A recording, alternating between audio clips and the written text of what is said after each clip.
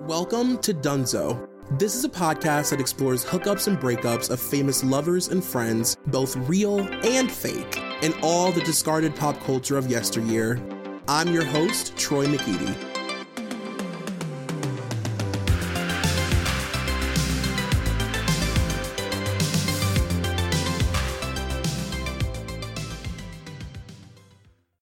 You guys, welcome to episode 136, I believe, of Dunzo.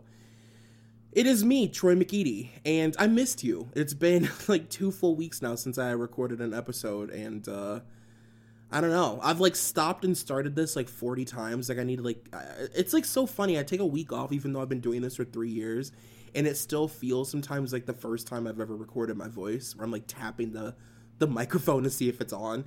But I'm back again, and I have power, and I'm so happy. Thank God.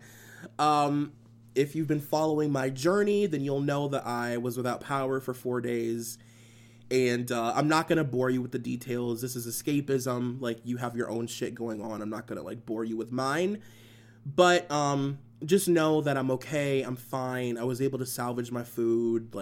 I found a freezer to put it in. Everything ended up being fine. What am I really good? Actually, to be honest with you, I did end up having to break quarantine because I was afraid that all of my quarantine food was going to rot.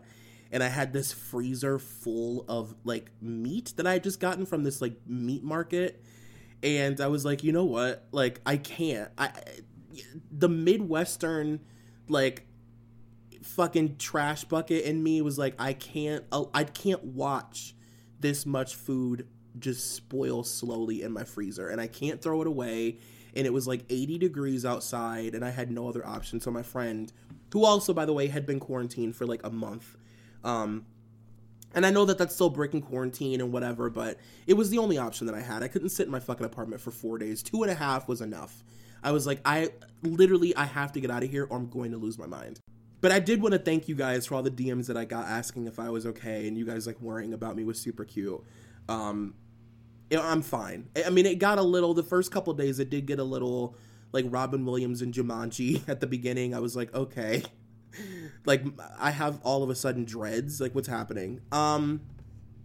So as you've probably picked up from the title, we are doing an episode today, basically just kind of based around celebrities during the time of coronavirus, because I've just found it endlessly fascinating. Celebrities being in quarantine is just...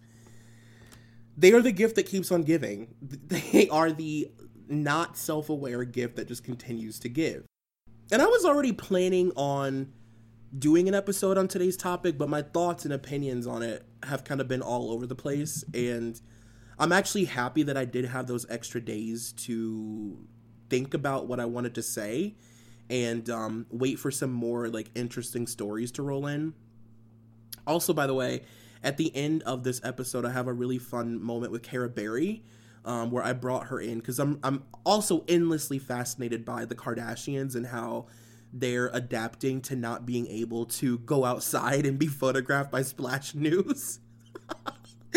So I interviewed Cara Berry, and that's gonna be at the end of the episode. It was super fun, and yeah, this is just gonna be us hanging out and chatting and talking and getting updated, and me basically going into weird fits of rage and laughing spells like I always do. Same old.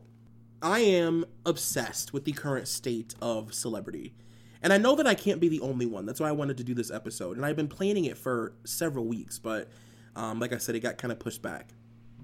Hollywood as a whole has never felt more uncertain. I can't really recall a time, in my lifetime at least, that Hollywood has felt this way. And I also can't really recall a time when celebrities were on such a level playing field with each other and in pseudo with the rest of the world.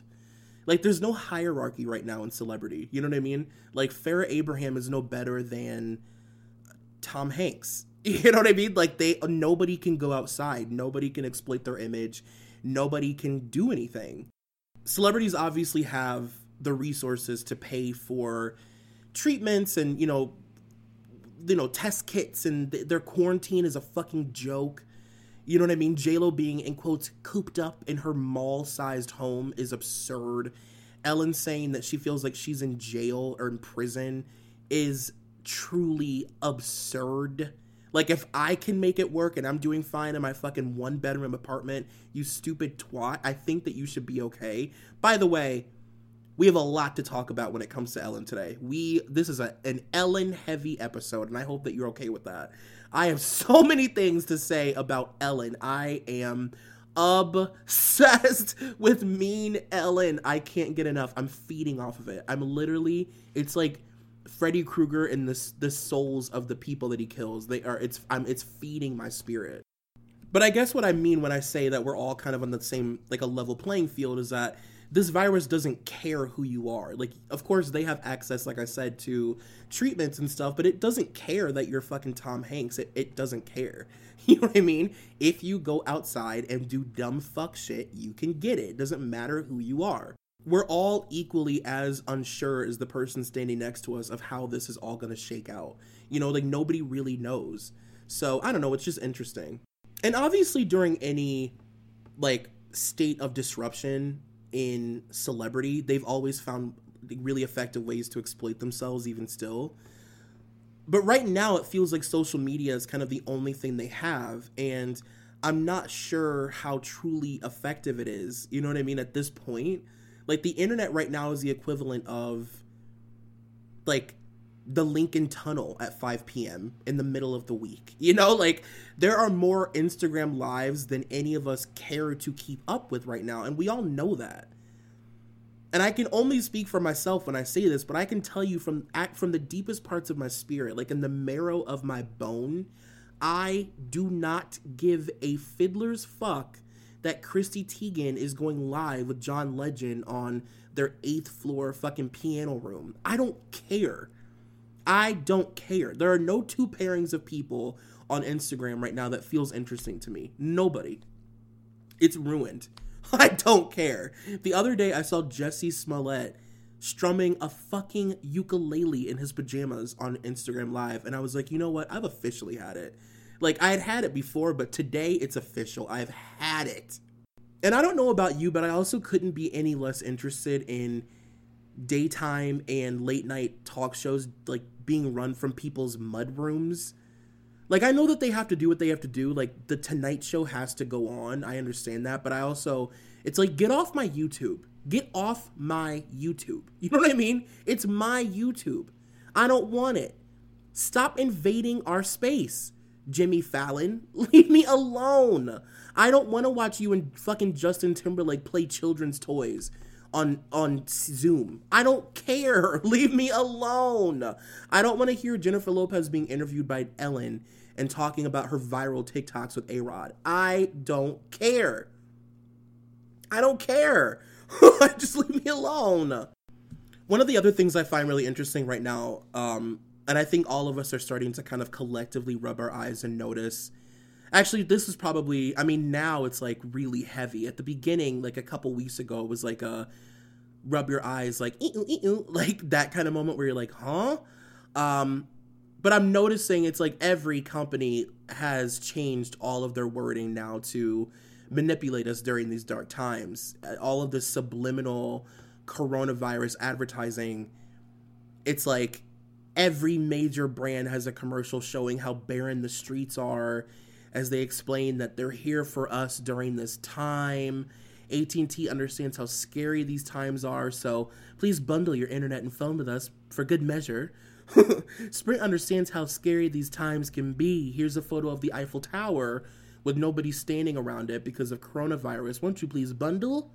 Won't you please bundle during these dark times because we're here for you? It's crazy. It is crazy how quickly people are already profiting off of this virus in such a massive way. Like, it's already big business. Coronavirus is big business. It is. I guess it was big business as soon as we started buying toilet paper like fucking psychopaths. Like, as if we can't safely make wise decisions when we go out and just not be assholes and, like, ration toilet paper out to everybody. Like, toilet paper was the thing that we all decided was the only thing we need during this time. While we're stuck inside sick and while our fucking lungs feel like they're collapsing. We need 30 rolls of toilet paper. That's the only thing that'll save us. It's wild. We're all losing our minds, but at least we're doing it together. I guess that's the point. And with that being said, the world still continues to turn, and celebrities will find a way to be relevant no matter what, even if it's just one day of people talking about them, or like a really tiny Daily Mail article on the side of the fucking website under some ads, like some clickbait. You know, it's better than nothing right now, and it's interesting watching celebrities kind of stoop to these embarrassing levels just to get a little bit of attention, because it's so unnatural for them to not. So today I just want to run down some of the insane things that are happening in the media. To be honest, I'm doing this episode totally selfishly because I just need to vent through these things. Like, I feel like I'm screaming into the air in my living room every day, looking at the news and looking at Instagram and trying to, like, stay informed, but also just being so fucking grossed out by everybody in Hollywood right now. Not everybody. Definitely not everybody, but a lot of people. I want to talk about Sean and Camilla. Yes, of course. I want to talk about Ben Affleck. I want to talk about Ellen. I want to talk about every celebrity right now thinking it would be a good time to start a fucking talk show from their attic. I want to talk about the paparazzi and just paparazzi culture in general during coronavirus. I want to talk about the Kardashians, which, as I said, I'm going to be doing with Cara Berry later. And how they truly just have no rock bottom. Like, they literally do not have a low point. They just adjust our brains to think that their new low is, like, fine. And we do it every time. It's crazy. But we'll talk. I want to talk about Priyanka and Nick, of course. I want to talk about Selena Gomez. Like, let's just get into it. Obviously, I'm going to start with the king and queen of this podcast, Sean and Camila Cabello.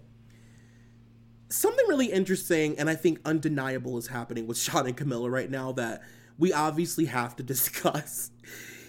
Normally with these PR relationships, you have a mass amount of people who believe them to be true and worship everything that they do, right? Like, they're spoon-fed all of this bullshit and they believe it. The general public, I would say, is, like, typically pretty numb to the fact that 99% of the news they read when it comes to a specific celebrity is curated in a way to either make the celebrity look really good or really bad, depending on, you know, where they stand with publications and with, like, publicists and with managers and with PR teams. Like, it you know, we could hate somebody simply based on the fact that some publicist is mad at them. You know, it's crazy. Either that or a celebrity is literally just paying media outlets to cover them because they need the press. You know, like, when you look at somebody who isn't working and has nothing going on and hasn't had a successful project in years, but is randomly on the cover of a magazine like Shape or Vogue, there's a likely chance that they probably asked to be on the magazine, you know, to feature them, to help ignite some sort of interest, and maybe they'll get cast in something, or maybe they'll be asked to come on a talk show or something, you know? So it's like, doing this podcast has really, really, really sort of ruined that for me, which sucks. I kind of miss living in that naive world, that sort of, like, naive, like, young person world where whatever you're given by celebrities is just what it is. You just believe it and you love it and you live it and you laugh it.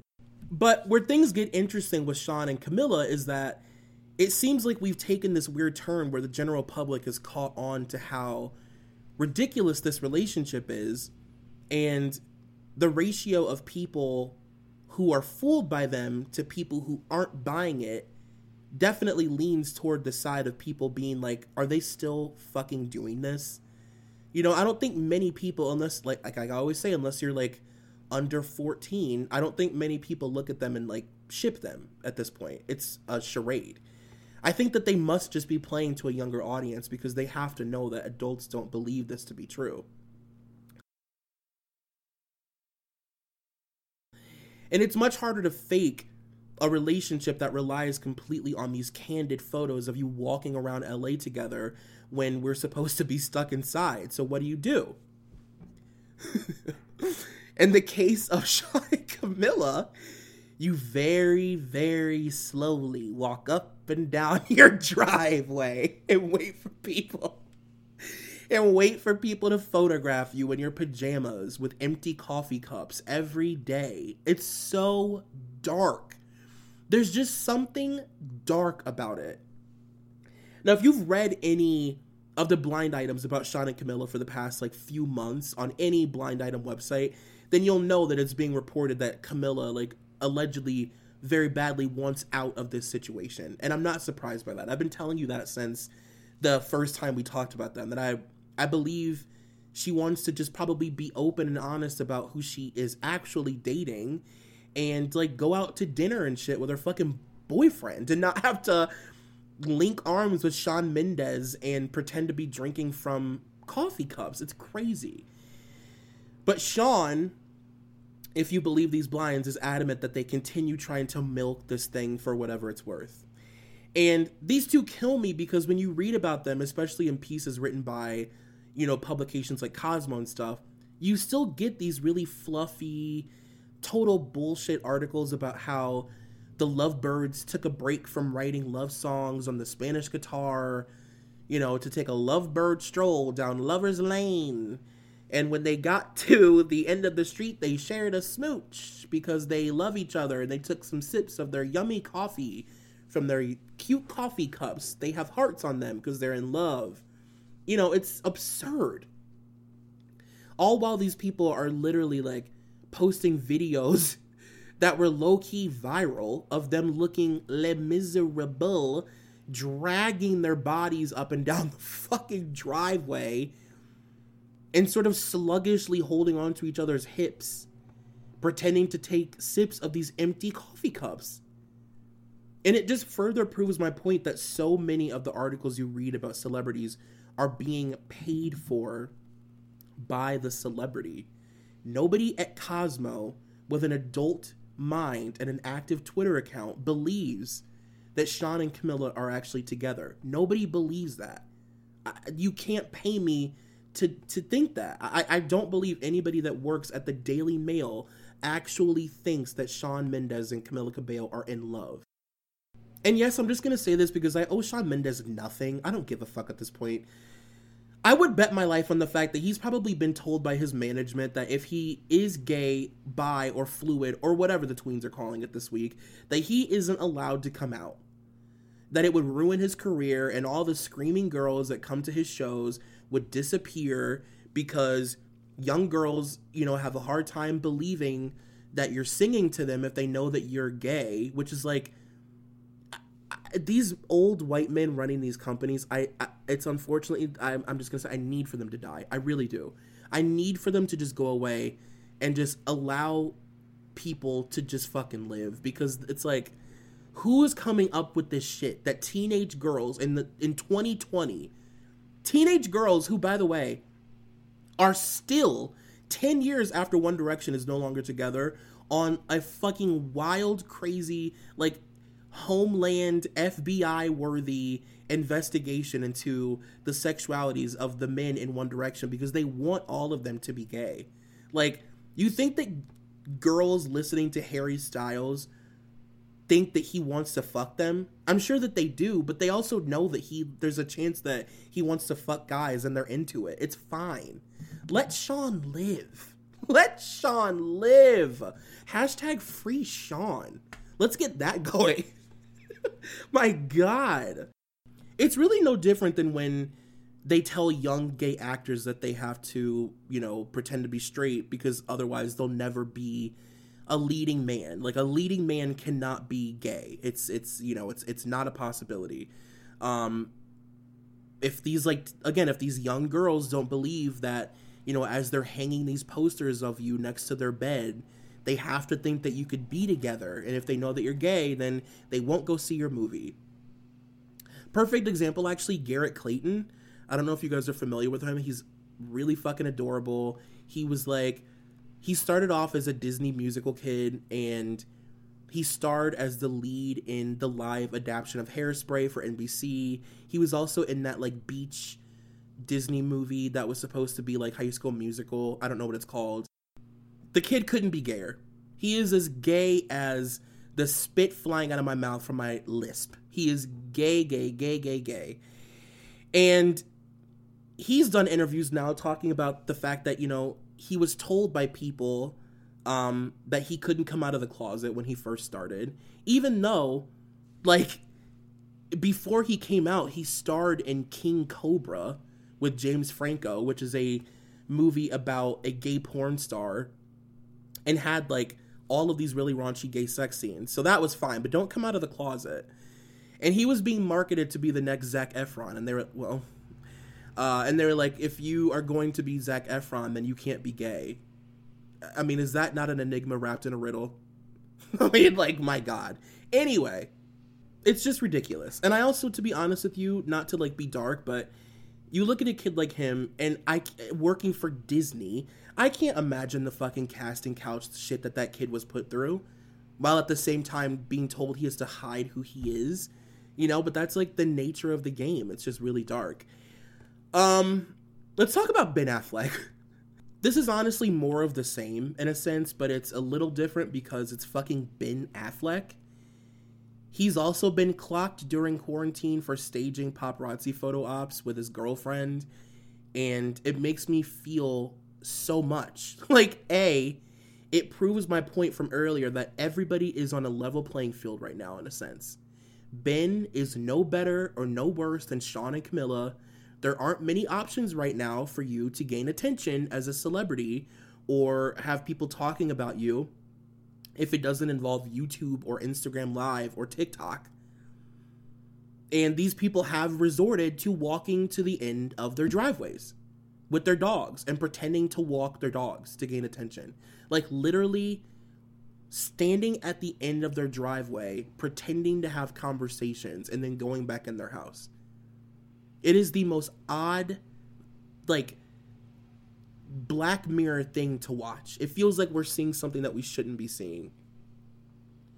And by the way, please ask yourself how the paparazzi would know what time Ben Affleck is deciding that he's going to just open his door and walk his dogs. It just so happens that 40 men had an inkling that at, 12:52 p.m. on Wednesday, that was the time that Ben Affleck would decide to walk outside holding some sponsored fucking green tea or whatever and walk his dog. It is, it's like, I don't even have the words. I don't have the words. I don't possess them. His girlfriend, by the way, is the new Bond girl and basically has no way of easing herself into a promotion cycle. So where you would normally see her just kind of like popping up randomly out of nowhere for seemingly no reason, she falls into like a sex symbol category. So I would imagine we would start seeing her on the covers of fashion magazines, doing like wacky BuzzFeed videos, like YouTube videos for like Harper's Bazaar and Elle, probably doing like a 73 questions video for Vogue. All of that is on hold. So she is walking around Whole Foods in her mask, hoping to be photographed with her Polka Playa boyfriend. And it's just crazy. And this goes without saying, but they're also, like, they're another couple where the stories you see about them during these very blatantly staged photo ops are very telling. The fact that the Daily Mail has the nerve to write about how cute they were when they were caught getting their mail, even though we've now seen this viral video of them pretending to walk. It's honestly insulting. Okay, anyway, let's move on. I am the most excited to talk about this. Ellen. Ugh, you can't see right now, but I'm maniacally rubbing my hands together. So Ellen has been in the news recently for some not so great things, and it feels like the public opinion of her is turning in a way that's been a long time coming. And I obviously have done an Ellen episode in the past, and it's one that if I'm being honest, I really did enjoy recording. I think Ellen has had a really, really fascinating life. It's been really traumatic and dark, but also just like so great. It's such like a celebrity triumph story. I talk all the time about how every celebrity needs like a tale. They need like sit down and let grandpa tell you a story about so and so, kind of thing, like a folklore story. And she has such a great story. It's so compelling, and it's been amazing to watch her progression into this, like, whatever you would consider her now. But I do regret the fact that I left out so much about Ellen's public persona and who she claims to be versus who she is behind closed doors, and what people who work for her have said about her for years. Everything coming out about her has been talked about for so long, and I am ravenously obsessed with Ellen's secret meanness. It is like, I can't get enough of it. I actually have goosebumps right now knowing that we're about to get into it. Like, the hairs on my arms are all pinging. Okay, let's just start with A. Let's go, like, full on bullet points. I personally live for the fact that Ellen's show is produced, let's just really talk for a second, is produced by the same people who used to produce The Rosie Show. And the irony is not lost on me, and it should not be lost on you, that Ellen essentially stole the concept of Rosie's show and hired the same people to do it years later. After Rosie and Ellen had established, like, a friendship, you know what I mean? Like, Rosie kind of coming out on her talk show with Ellen is one of the greatest talk show moments in history. These two women are going to be forever linked together. You know, they're a part of each other's story. And if you're a person of a particular age, like, you know that the Rosie Show was this, like, it was just this perfect for middle America, fun, sweet, happy, safe environment where celebrities could come on and not have to, like, white knuckle it through a 9-minute David Letterman interview where he may expose something about them that wasn't talked about in a pre-interview. You know, it was a soft, easy to digest, like, sweet, fluffy, cotton candy morning talk show. And it made us all feel swaddled. Like, I used to be obsessed with The Rosie Show. And it is, it's the exact same formula as The Ellen Show. And I just don't think it gets talked about enough that she's made a wildly successful second portion of her career just doing The Rosie Show. B, we really need to re-examine Ellen's relationship with Anne Heche after having a 15-year look at her strange fucking marriage to Portia. We need a reinvestigation. We need the case opened again. I want the files. I need the files on my desk before morning. Can we fully talk for a second? And I'm probably just going to end up doing a full Ellen and Portia episode because I won't be able to stop thinking about this now. But we're all fully aware of the fact that Ellen basically doesn't allow Portia to work, right? Like, we've all known this for years, or are some of us just catching up to this fact? Like, where do we all stand in our knowledge of Portia and Ellen's relationship and how fucking weird it is? Like, are we all aware of the fact that Portia basically never goes anywhere and can only ever be seen walking around their neighborhood or grocery shopping? She's basically been quarantined for 14 years. She's been practicing self-quarantine for years. Like, can we talk about that? She stopped acting as soon as they got married, basically. She had, everybody involved had the most unusual press cycle for that batshit crazy season of Arrested Development. I remember it being reported around that time that, you know, Ellen didn't really prefer for Portia to be working, which I always thought was really weird.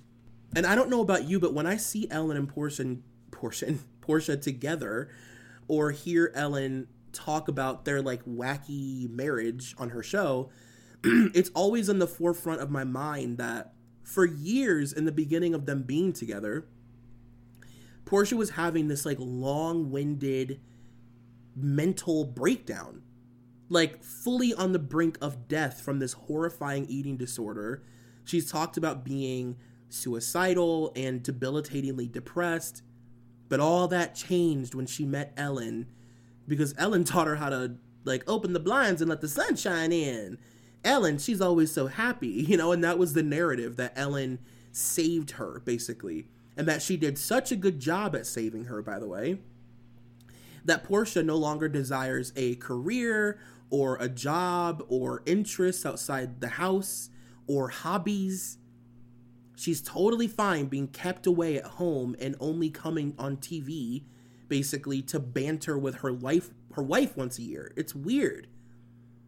I'm sorry, but it's fucking weird. You can't tell me it's not weird. And if I was a neighbor, I can guarantee you the binoculars would have been out for years. And that's a fucking threat. I'm literally threatening Ellen right now. Ellen, that was a threat. I would have been looking through your windows for years. I would fully always be, in quotes, the source. Like leaking stories to like fucking Yahoo News or whoever. Whatever like boomer news site will have me. You know? I actually imagine Ellen to do things like Ellen's gig is that she'll do things like swap the sugar and the salt in the spice cabinet and then blame Portia when the food isn't edible. Do you know what I mean by that? The sort of like maniacal, like adult Dennis the Menace type shit. Like that's the type of shit that I feel like she pulls on her all day. I bet she worries about being pranked up until she goes to bed. And that is so dark. Like, you know that she fully plays cruel pranks on Portia and like films it. And probably plays it on a big screen when Justin Timberlake comes over and they smoke weed out of a fucking bong on her wing of the house. That's what I picture. Portia pulls her comforter back every night wondering if a toy rattlesnake would be under her blankets, and you know that. And I'll be honest with you, I feel like I clock this marriage. I really do. Like, I really feel like I have my finger on the pulse of what's happening in that house. And I'm just going to say before we go to C, because that was B apparently, or whatever, and my bullet points about Ellen, that I find it odd that Ellen left a relationship with a woman who had a public mental breakdown that was so bad. Like, really take this in. This actually may be a pull over to the side of the road moment. Like, pull over and like smoke a cigarette really quick and just like think about this or eat something. Ellen left a relationship with a woman that had a public mental breakdown that was so bad that it became one of the biggest news stories of the decade. Not of the year, not of the month, not of the season or whatever, of the decade. It was a decade-defining news story.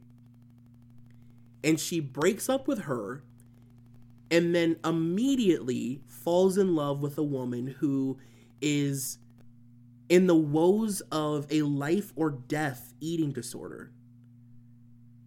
And somebody who's having constant thoughts of suicide and depression. Like, I hate people who say this phrase, but I'm just saying, or whatever.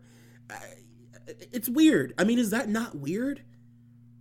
What are the odds? It's not like she dated somebody who, like, keyed her car and she was like, that bitch is crazy, and then she moved on to somebody else. No, she dated somebody who had a mental breakdown that was so bad that she, like, walked into a person's home and slept there and, like, let this woman feed her and bathe her, basically, like, shoeless. And she came out of the woods. Like, she had a legitimate mental lapse and thought that aliens were going to abduct her from this woman's house.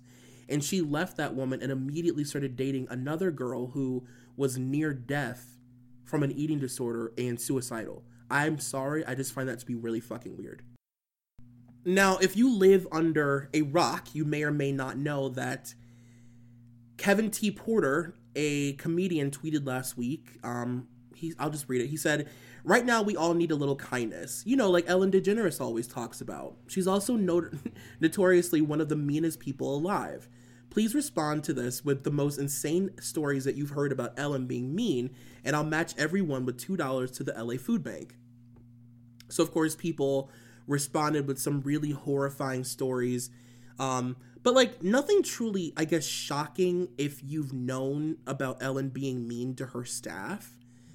There's always been stories on the internet about Ellen's staff and how terribly these people are treated, and that they basically live in constant fear, not only of her, but of losing their job, because one day she may just decide to fire you because you wore glasses that she didn't like, or because your shoes were untied while you were walking through the studio, you know? There was a story from a girl who, at like 15 years old, she entered a contest where you would send Ellen a plaster of her face, and she like worked really hard on it. The girl was like 15 years old, and she literally made like a plaster. I mean, it was like a 3D replica of Ellen's head. And she sent it to Ellen with this like heartfelt letter about how much Ellen means to her or whatever. And Ellen gave it away to an audience member with money taped on the bottom of it. It was used as like a gag in a segment. And she just like gave it to some audience member who I'm sure didn't care. I mean, maybe the woman has it on her fireplace, but like, how fucked up is that? Also, a comedian named Chris Farah said that she was working as a server, and she waited on Portia. Fuck, I keep saying Portion. Is that their ship name? She was waiting on Portion. And apparently Ellen wrote a letter to the owner of the restaurant that she worked for, complaining about this girl's chipped nail polish. And the girl made it clear, like she made it a point to say, you know, my nail polish wasn't chipping off into people's food. I hadn't gotten my nails done, and my nail polish was like old, and it was kind of worn off, like a normal human person thing. And of course this girl, I mean, she's a comedian, so she thought when she was being pulled into, you know, her manager's office, and the person was like, oh, did you wait on Ellen yesterday? Obviously she thought that this was like some big break moment happening. Of course, who wouldn't, you know? She was excited. She thought Ellen was going to hire her, give her a job or something.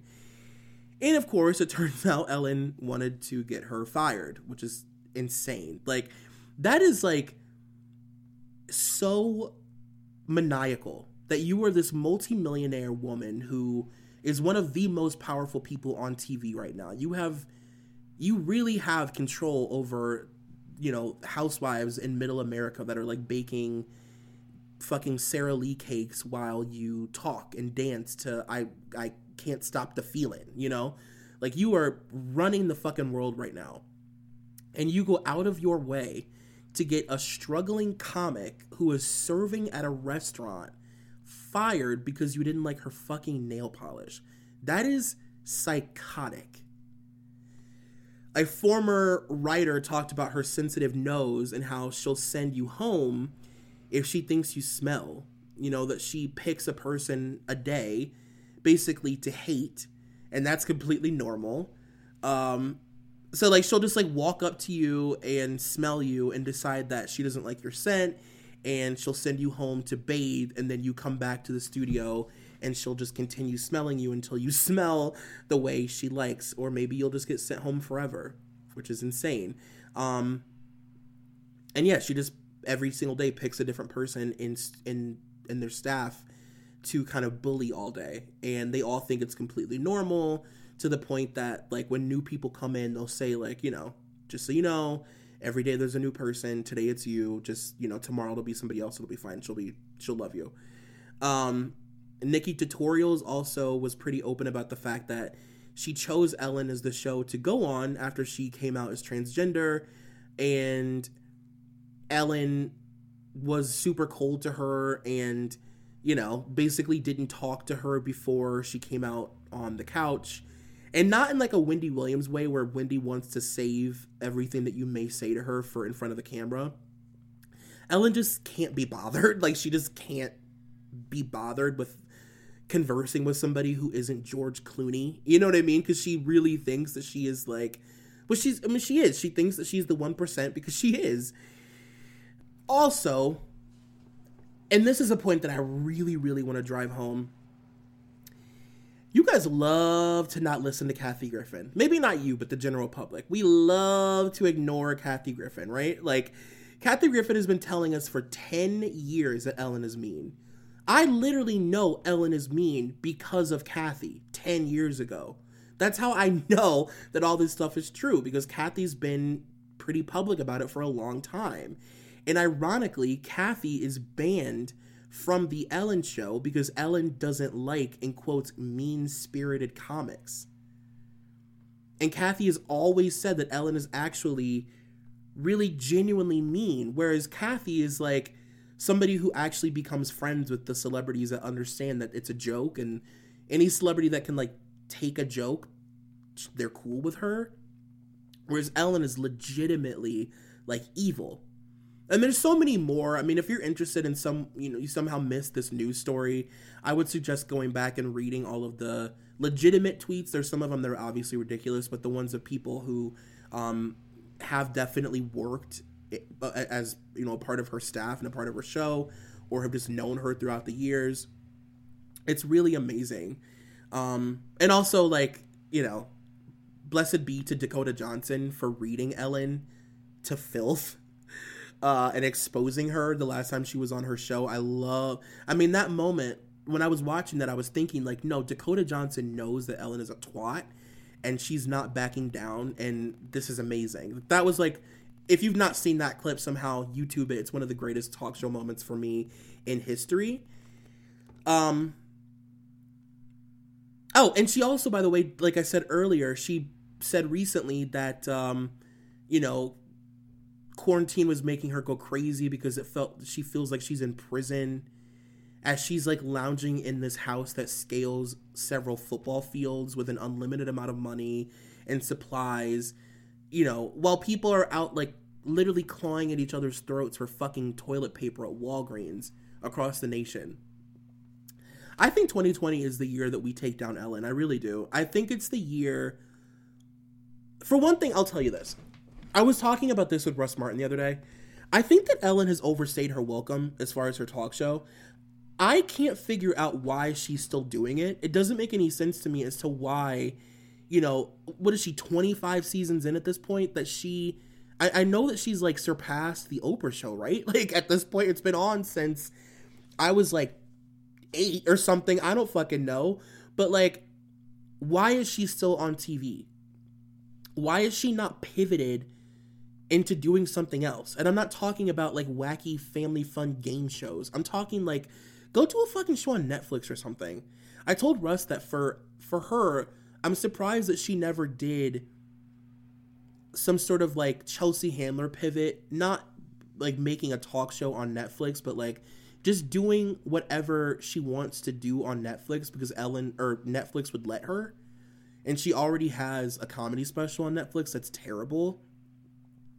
But if she came to them and said, look, I'm ready to end my show, and I kind of just want to do whatever I want. Like, I kind of just want to do a show where I fill in the blank. They would just give it to her. Of course they would. So why is she still doing this show? She very clearly hates the people that watch it.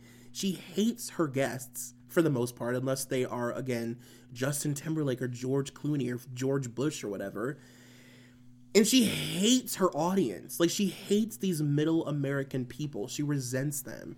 And it's become increasingly more obvious.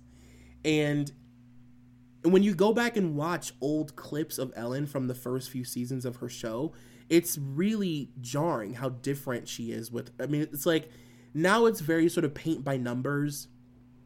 It's very seldom that she's engaged in what the celebrity she's talking to is saying. She doesn't look at them. Like, it's just, she clearly doesn't want to be there. So I don't know. I'm obsessed. Ellen, please continue being mean. I live for it. It's getting me through quarantine. Love you. I think that we're now due for a Nick and Priyanka update. It's been too long.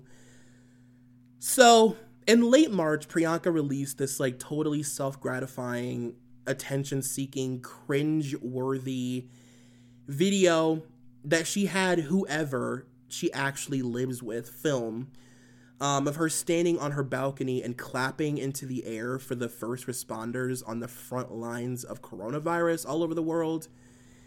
And like, I know this is like a thing, people do this, people honk, like this is like a thing, but like, she just looked, it's now one of my all-time favorite videos to ever exist on the internet. Of course it's been deleted. People trolled her to fucking hell and back. And of course the trolling made the video blow up even more. She became a meme, rightfully so. She fucking deserves it. I mean, if anything, 2020 should be the year that we take down Priyanka. I cannot fucking stand her disingenuous fake ass. My God, and Nick Jonas too. Go away. Go away. Fuck. Ugh. It was rewarding, honestly. You know, as someone who has been eyeing her as this, like, super disingenuous person, to finally see the world on the right side of history made me feel really good. Because I almost feel like with Priyanka, when she was first introduced to an American audience, it was done in a sort of Lizzo-ish way where it's like, if you don't like her, you're mean. Like, if you don't like her, you're crazy. We all like her. We all love her. If you don't, then you are fucking nuts. You better get on the right side and like Priyanka, because she's amazing. She's beautiful and talented and smart and funny. She's gorgeous. Like Priyanka. You have to. It was like one of those. So it's been nice to see people kind of like boldly ride her ass and be like, girl. Girl. So when quarantine first became a thing, I was curious to see how, you know, celebrities would take advantage of having all of us trapped in our houses with our phones, of course. And of course, we saw an immediate influx of people, you know, and like pseudo famous people going on Instagram Live 24/7, whatever. But we also very quickly started to see this disingenuous concern and admiration. This fake, like, I am you, you are me, we are we fucking bullshit. And Priyanka, for me, literally defines that. Like, she is that to me. She's the exact kind of celebrity that would sit down with a group of people on Zoom and figure out ways to exploit people's vulnerabilities during this time. Or like do something that she thinks makes her look like this woke, likable celebrity, and I hate that. I don't know, she's just such a press hound. She's such a press hound. She is obsessed with media attention. And I don't know what else to say. That video really just like sent me. And like also, by the way, side note, while I was doing like just some quick, like, what have they been up to research for this episode, I read this really interesting article from Women's Health from earlier this month titled, "Are Nick and Priyanka's Social Media Posts Too Staged?" And in the article, they bring in these behavioral scientists and therapists to analyze the authenticity of their posts based on, like, body language. And, like, I don't know, the magazine reported them to be a real couple, and they were just saying, like, you know, most of it was like bullshit, but I thought a couple of things were really funny. For example, in one where they're both like very clearly showing off their clothes, it was probably something sponsored that they were like wearing. At the same time, they're like looking really deeply into each other's eyes, and Nick is like holding her chin and like posing like James Bond. And they said it's very staged, like the majority of their photos, like the majority of the photos is couple posts. It raises the question of how comfortable they are with showing up fully and authentically and messily. And I'm like, girl, like, these two barely show up at each other's houses. You think they're gonna fucking show up? You think they're gonna show up authentically, spiritually, and messily, and whatever? I bet you they can't stand each other. I would imagine that these two cannot fucking stand each other. Because in still photos, they're fine. Of course, they're really good at posing for these still photos. They're still super staged. They look extremely inauthentic, but they look good. It's when they hit that red carpet that things kind of get a little uncomfortable. And they don't, you know, Nick doesn't know where to place his hands on her body. She doesn't know where to hold him. He's like tiny. So it's like, she doesn't want to put her hands on his shoulders, but she also doesn't want to like hold his hips. You know what I mean? Like, it's a whole thing. They don't have their whole thing worked out yet. And it's very obvious. They've never mastered being able to go on a red carpet and be really charming and funny and smart and quick. They're not good at being a celebrity couple. They're just not. They're good at taking sponsored photos, and that's about where that stops, you know? They've not mastered that, like, likability, relatability, you know, like, Chrissy Teigen and John Legend thing that people fall for. They have not mastered that, and I actually kind of love it. Let's talk for a quick second about Tori and Dean. It's been way too, my heart's fluttering. It's been way too long since we talked about Tori on this podcast. I miss her. And I don't know if you guys saw this, but last week Tori posted online that she was doing these $95 like Zoom meet and greets with fans where you can take like a virtual selfie with her on screen, and you have like a one-on-one conversation with Tori like in her house for, you know, a designated amount of time, and you can talk about whatever you want, and it's like just you two. And you also, by the way, this is my favorite part. This is my favorite part. As somebody who uses Zoom to record, you get a downloaded copy of the file. That's like one of the added bonuses that you pay for, which, like, if anybody listening to this has used Zoom to like record something, it's like, you know, it automatically saves a file onto your computer. It's not like they're going out of their way and hiring like a team to make sure that you get this relic of your conversation. It's like, no, it just saves a file onto your computer. Like, yeah, sure. Of course. I think the person on the other end can just do that themselves. You know what I mean? You don't need Tori to email you the file of the conversation. I just thought that was funny. And people lost their shit. There was this huge backlash against her for taking advantage of people during such a dark time. People were, you know, criticizing her because other celebrities are doing, you know, free concerts or whatever. And you have drag queens that are doing like full-on drag shows and stuff online. Trixie Mattel literally every week is doing like a full set of songs on YouTube Live. Like Bob the Drag Queen is doing a full talk show. I support the queens doing shows, by the way. Like, I'm living for all the drag queens doing full-on like productions on YouTube Live every week. Like, that's been great. But yeah, people were upset because they were like, why don't you just give us this content for free? People are broke and whatever. And it also doesn't help that the entire world knows that Tori has been in a financial sinkhole for the past few years because of some poor, you know, real estate decisions and the cancellation of her show and her just generally being terrible with money. So then Dean goes on Instagram and posts this video titled "Stop Dragging My Wife," where he essentially defends her by saying, you know, what's wrong with my wife basically making a little bit of extra money when people can't work? He said, "Hi everybody, I find myself having to come to my wife's defense yet again. I'm really disappointed because she's catching a lot of flack and being dragged for doing a live meet and greet. People are upset that given the current situation we're in and the lockdown and the coronavirus, that she's charging people money to do a meet and greet." And he goes on to say that she was approached by this company who thought it would be a good way for them to make money and also like add some levity or whatever to people's lives and some humor and fun. He goes, but no, instead because it's Tori Spelling, she gets dragged and she gets the haters coming down on her for simply doing something to entertain people. But more importantly, to provide for her family. What's wrong with that? What's wrong with providing for your family at this time? And you know what? I can't believe I'm saying this out loud, but like, I kind of agree with Dean. Like, let me just start by saying one of the things that I've always loved and adored about Tori is how resourceful she is. That bitch will find a way to make money. Even if it means doing something that's like really beneath her and like degrading.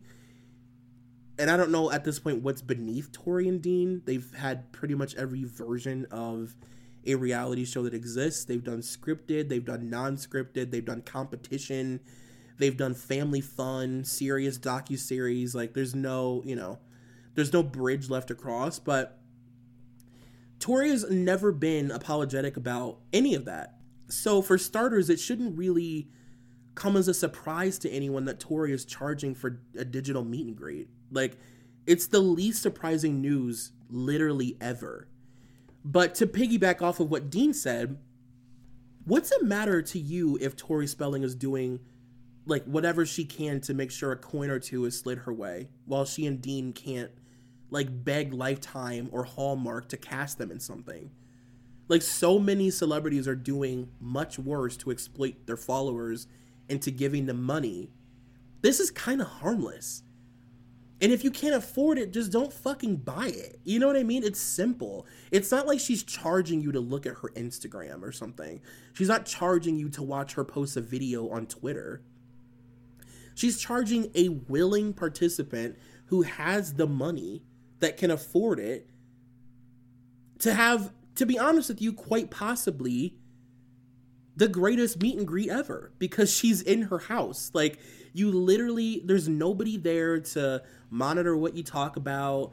There's no line of people waiting for you to get done. There's no, publicist standing there pushing you away when you ask inappropriate questions. You are on Zoom. You were in Tori's living room on Zoom, probably watching her get wine drunk and seeing her kids physically assault her. And it's great. I mean, what's wrong with that? Tori has done much worse to make money. Trust me. Who cares? I mean, get your digital selfie. If I had the money, I swear to God, I would do it right now. I swear on every person in my life that I love that if it didn't feel like a frivolous purchase, I swear to God, I would do it. I actually may do it just to be spiteful and then post it on Instagram. I am not even kidding. I actually may do it and then post. I literally may buy one of Tori's meet and greets and then just post it on my Instagram stories. Or not stories, but Instagram TV. Okay, so I'm going to go ahead and insert my conversation with Kara here. And we are now going to talk about the Kardashians. And I hope you enjoy it. Okay, so you guys, obviously I couldn't do an episode on celebrities in quarantine and not talk about quite possibly the most shameless family ever, who are going about business completely as usual, like promoing shit, sending out promo codes for products, and like donating like really small percentages of money to charities unapologetically, and that is the Kardashians. And obviously, I'm not going to talk about the Kardashians without talking to a Kardashian expert, and that is Kara Berry. Kara, how are you? Great, but I'm not a Kardashian expert. I've never even heard of them. Never spoken about them in my life. Who is this alleged family? I'm so excited to be here. Thank you for having me. I know, I miss the sound of your voice. How's your quarantine life going? It's going good. I'm getting people who feel bad for me, like clients who feel bad for me and are paying me. So, that's pretty tight. That's amazing. Yeah, so it's all good. I'm not doing anything too much and still getting paid. I hope to bring this into my post-COVID life too. Love to make a business out of it. Yep. So you're caught up with the current season of Keeping Up, right? Yes. So let's just start with the show. Like, what are your sort of general thoughts on this season so far? Well, I believe that the producers of the show have been listening to my suggestions over the past couple of years, and I appreciate that they're minimizing the bullshit storylines, although episode 3 was not the case. But I appreciate that we get to see people putting hands on each other like Bad Girls Club. Like, I love that.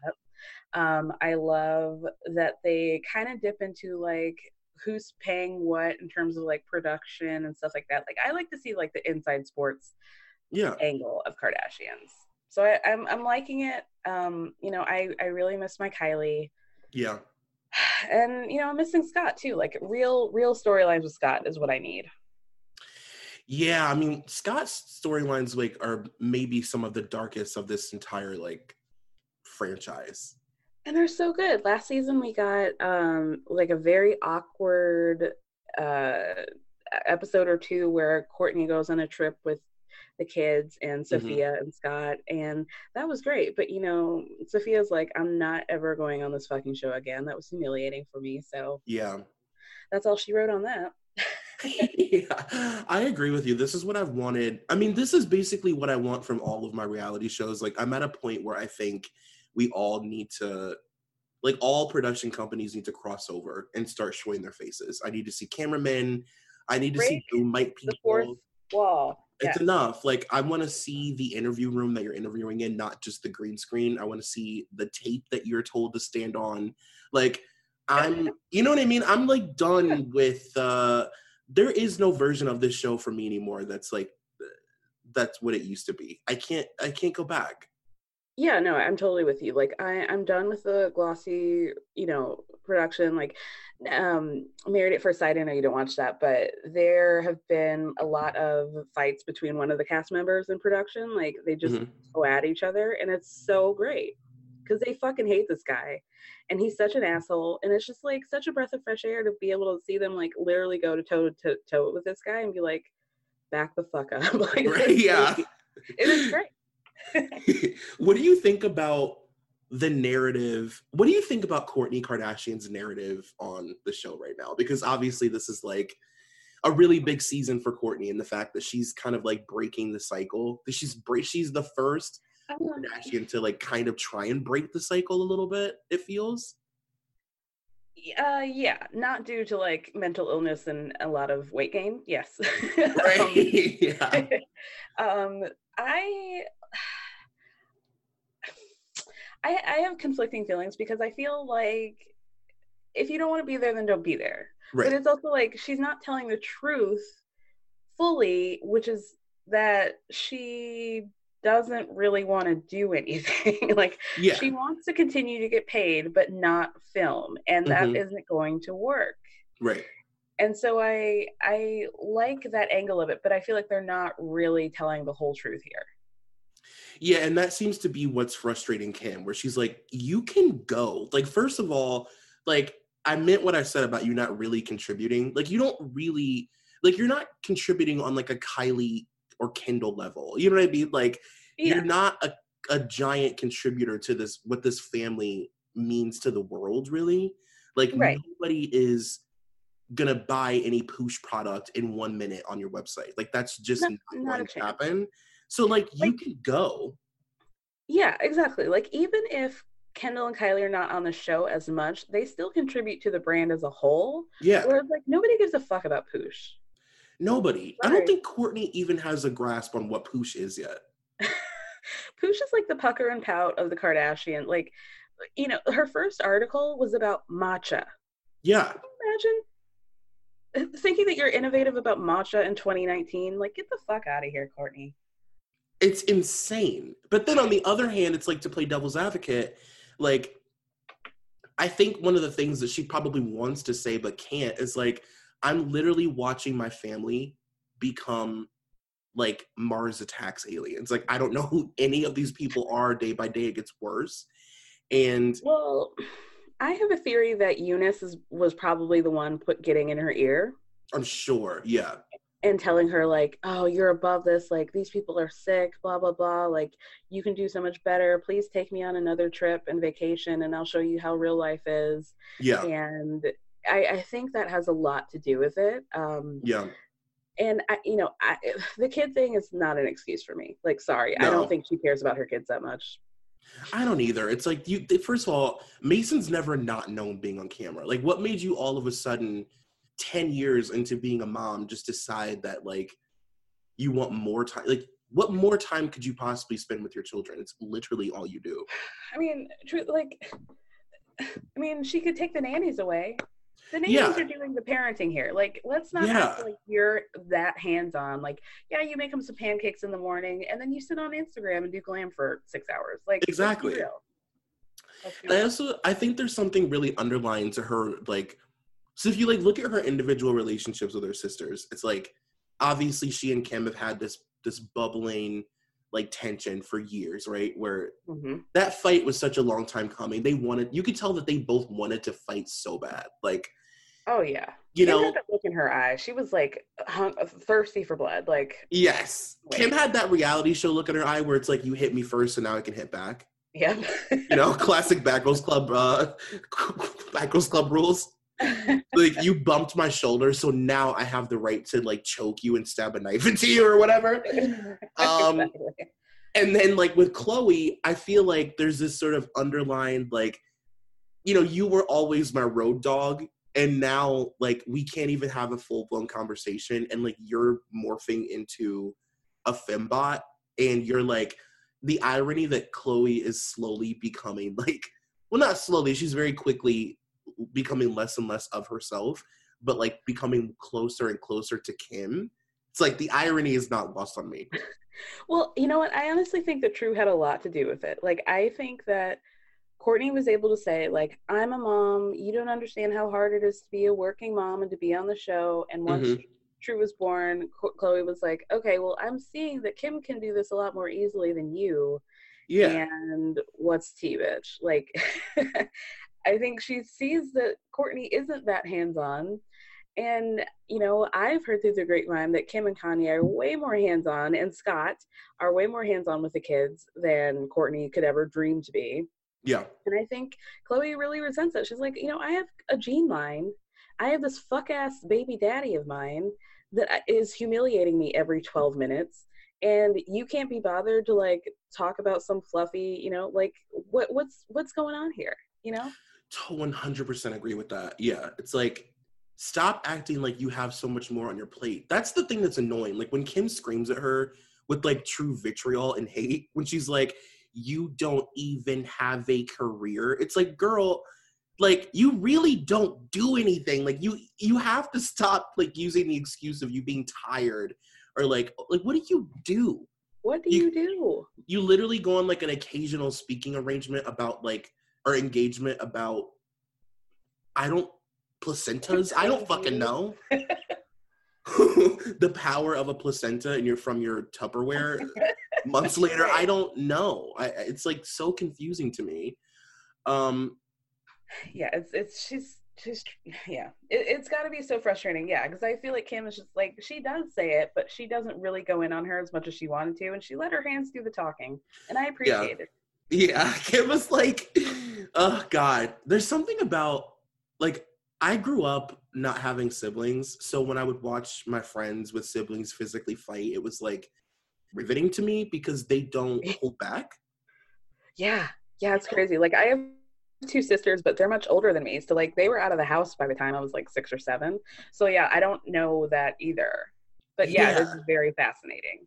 Like watching sisters fight with like no parent in the house is like one of the craziest experiences I think I've ever been through. Like watching them actually do things that they could kill each other, then they know it. It's like, this is crazy. And that was very much like Kim was so like turned on by the fact that she could keep hitting her. It's like, we've done it now, so I can just keep coming over to you and trying to fuck you up.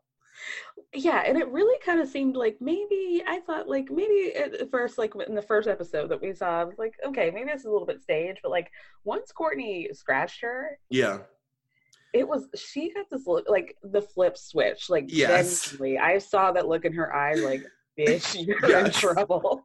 Yeah, Courtney too. My God, like when Courtney slapped her face. First of all, the thing that I love is that Courtney didn't slap her across the face; she slapped her down her face from her forehead to her chin.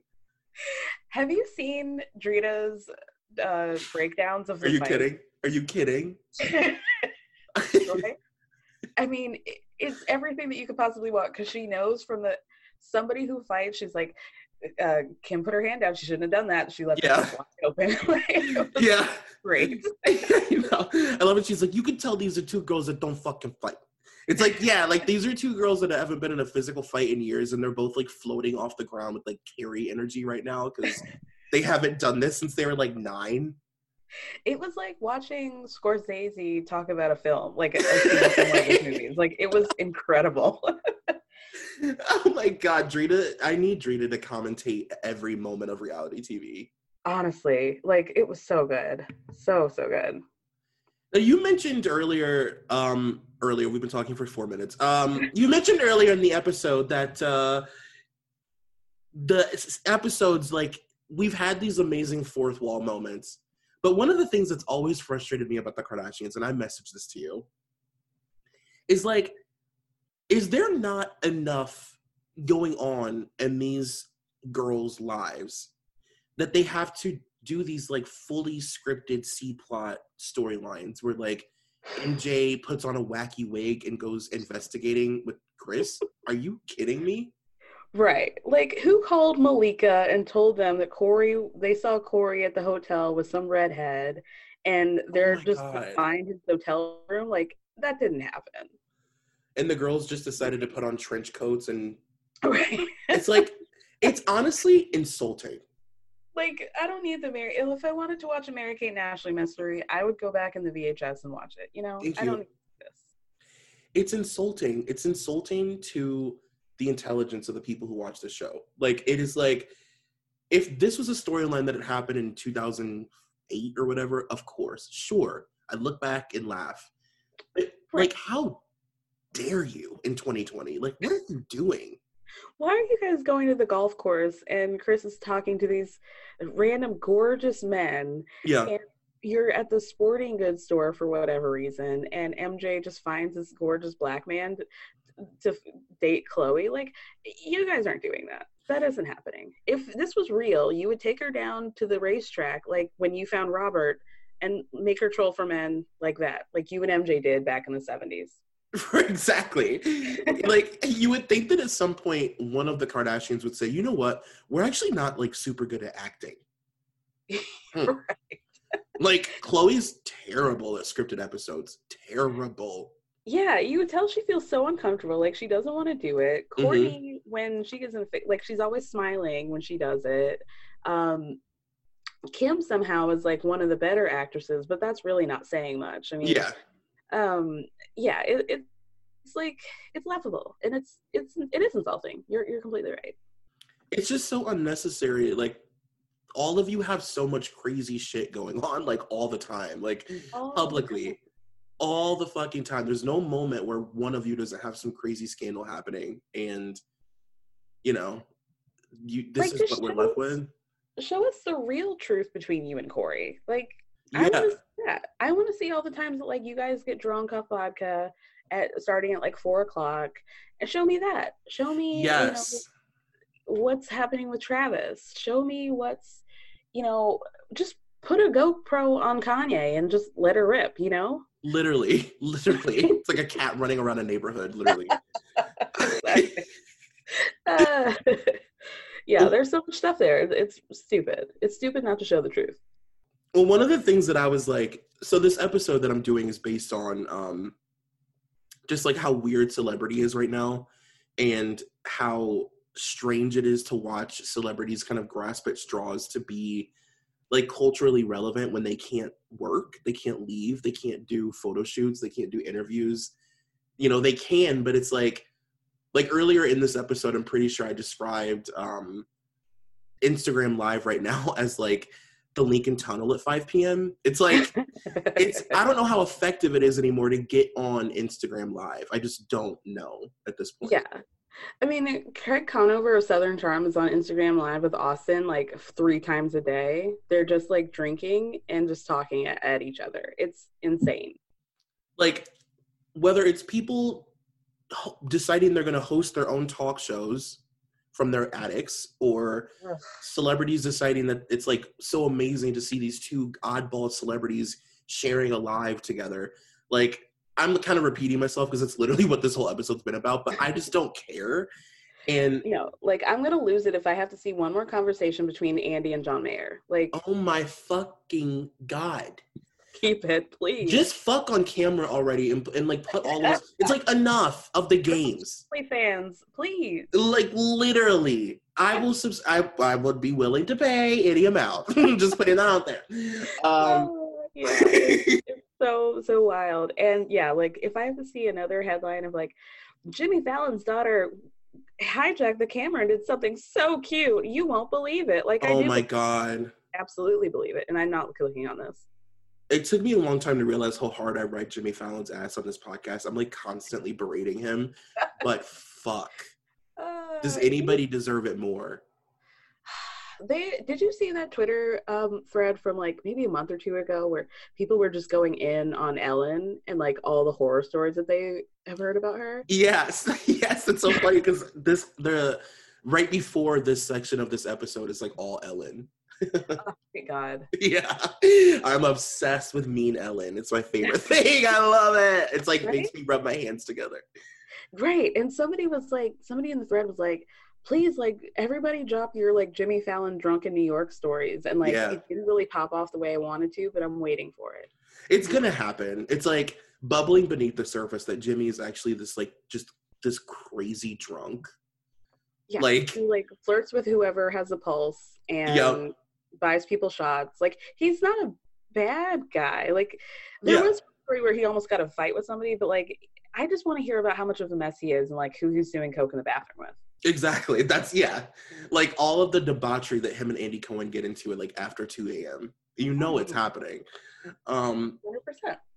But like one of the things that I find so fascinating is seeing the Kardashians. It's like it's always funny to watch specifically the Kardashians adapt to like any change in like celebrity, you know, because Right. they're cockroaches, and it's like how are they gonna adapt, you know? Yeah, I mean, their whole brand is about being accessible to a degree and like out there. And yeah, like, how do you manage that when you can't really create press for yourself? Yeah, it's really fascinating, and you know, so I have theories that I believe that Kris Jenner like had everything to do with leaking that Kanye Taylor tape. You do. Okay, I want to Yeah. hear that. Let's talk about that. What do you think her motivation was? I just feel like releasing that tape was probably something that I feel like sometimes Kris does things to her daughters that she knows could like drown them, but also if they're able to like rise above it, it'll be like really amazing publicly. Sure, yeah. You know what I mean? Like a public triumph that they were able to like get over. You know what I mean? And I feel like that tape was like I feel like that tape was a manic, almost a panic response from Kris being like, we need something. We need something so big that people will actually be talking about this. Like, let's actually, you know what I mean? I really feel like she had something to do with it. Yeah. What are your thoughts on that, really? I mean, to be honest with you, everybody knows that I've had like a real full circle moment with Taylor where I've gone from like literally like planning her like public carry moment, like literally like hiring people behind the scenes to tug the fucking rope that drops the bucket. I've been planning it for years, to then coming full circle and like really having I won't say no animosity, but really like toning it down. And I just think it's absurd that even needed to be released. Like, we really believe this fucking babbling idiot all the time. You know what I mean? Like, Kanye West, this man that has proven himself to be untrustworthy for the most part. We actually were even debating it. Right. Yeah. What did you think? I mean, I just like I'm just so tired of it. Yeah. Like, I'm just so tired of it. And like, I appreciate that like Kanye has not said anything, but like I don't need him to say anything. And I feel like Taylor just needs to stop. Yeah.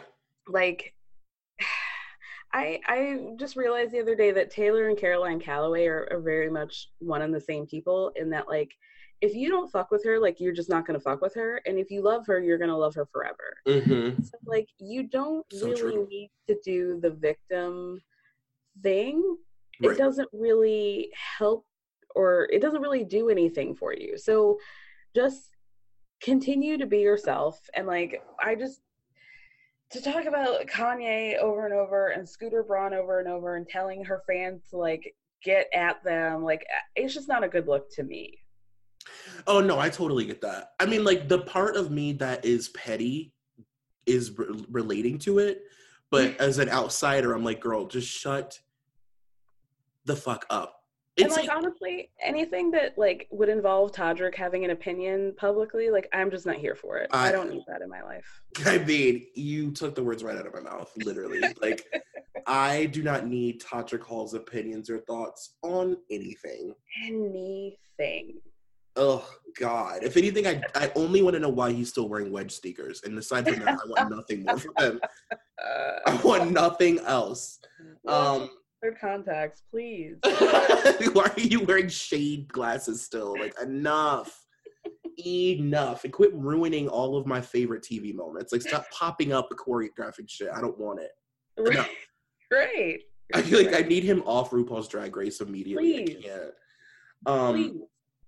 But then, like, so, like, that happened at the beginning, obviously kind of towards the beginning of quarantine. And I thought, you know, okay, so, like, obviously the Kardashians are going to find a way to have this, like, this constant public storyline happening where then we get to, like, watch it play out on the show 7 months later or whatever. Mm-hmm. It was funny to see the public's response where they really seemed to care for about, like, a day. It was like maybe like a day or two that people really seemed to care, but Right. like people's priorities are just not. I just don't think the Kardashians will ever. I think that the Kardashians are like waning. It may not seem like it, but I really feel like their time is slowly running out in a way. I just don't. Yeah. I'm I don't know. curious about why they shifted the show from Sunday to Thursday. Like what the thought behind that was. Well, I've been reading for a long time that the show gets terrible ratings, like horrible. Yeah, I mean it's not great, but even still, they're like the lifeblood of E. So Right. like, I'm just like, are we making more time for Kristen Cavallari because? Oh, I know, or like WWE divas or whatever. Whatever, Bellas, I don't know.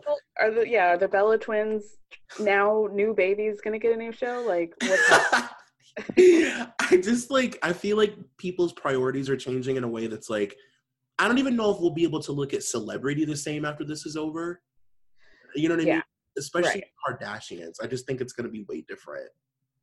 Yeah, and in that respect, they're kind of like the Real Housewives of Beverly Hills, where like, you know, you are kind of pushing the whole like fantasy of it, of them being wealthy and like you having access to the cars and the, you know, the homes and, you know, the closets they hang out in, like their actual rooms. Like, but yeah, is that going to last?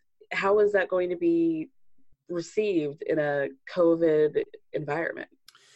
Yeah, like are we really still like see COVID ends in like a couple months or whatever, retrospectively, and Kylie decides to release another like fucking palette or whatever.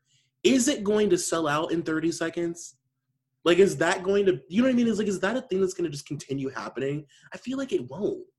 I don't think so. And that's why she was brilliant to sell most of her stake to Ulta. Yeah. She did that at the right time.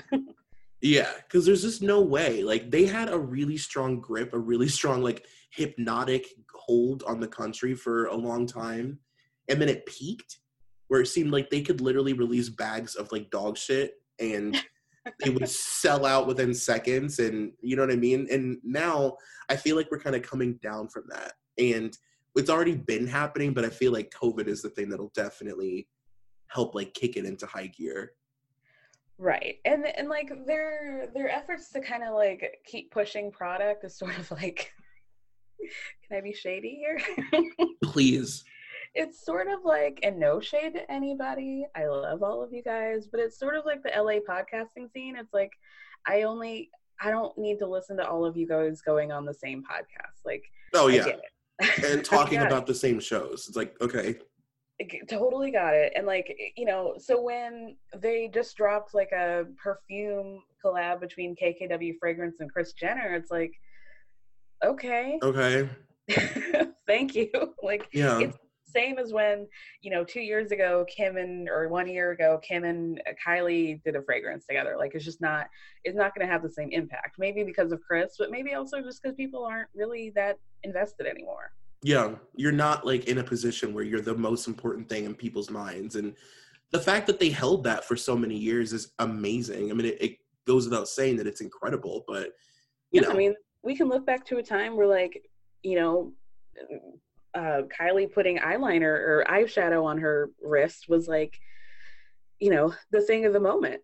Yeah. Over some like, you know, trap beats was like, that was the culture. But now it's just like, that's just not really working anymore. Can we talk for a second about Mason Disick exposing his whole family on the internet? I would like to not talk about nothing less. I mean, this is what I was waiting for. I mean, who would have thought that Mason would be the one that quite possibly takes down his family? Me. I knew that this was coming the day that Kourtney pulled him out of her, yes, her literally yanked him out and like laid him down and started texting. She's like, like if you have invested as much time in the Kardashians as I have, like this is the returns that I've been waiting for. I've been waiting for somebody to speak up, somebody in the younger generation. Yeah. Now, obviously, Mason is the youngest, to do the thing. Like, you know, I told you the other day that I light a candle for Penelope Disick to move to New York and become a national terror every day. Yeah. Yes. These are the things that I deserve. And now they're happening. It's all happening. Like, this is, I told my mom the other day that this is the Kardashians Who Shot Mr. Barnes moment, because Mason is the Maggie Simpson of like, who, it's like the least expecting person of the family. Like, he's the one with the gun. You're like, wait, what? The kid has it? Like, he is everything. He was just so nonchalantly. It actually was amazing to see anybody in that family be so candid. I was like, wow, he just does not, he has no gauge of things that are like inappropriate to be saying right now. And this is so amazing. He is his father's son, and God bless him for it, you know? Yes. Oh, he's going to be a problem, and I'm so happy about it. Oh, God. I'm so excited. I'm getting chills just thinking about it. I know. I can't wait for him to ruin their first like he's gonna like ruin like a multi-million-dollar like deal that's supposed to be like a secret, and that'll be the moment that I'm so excited about.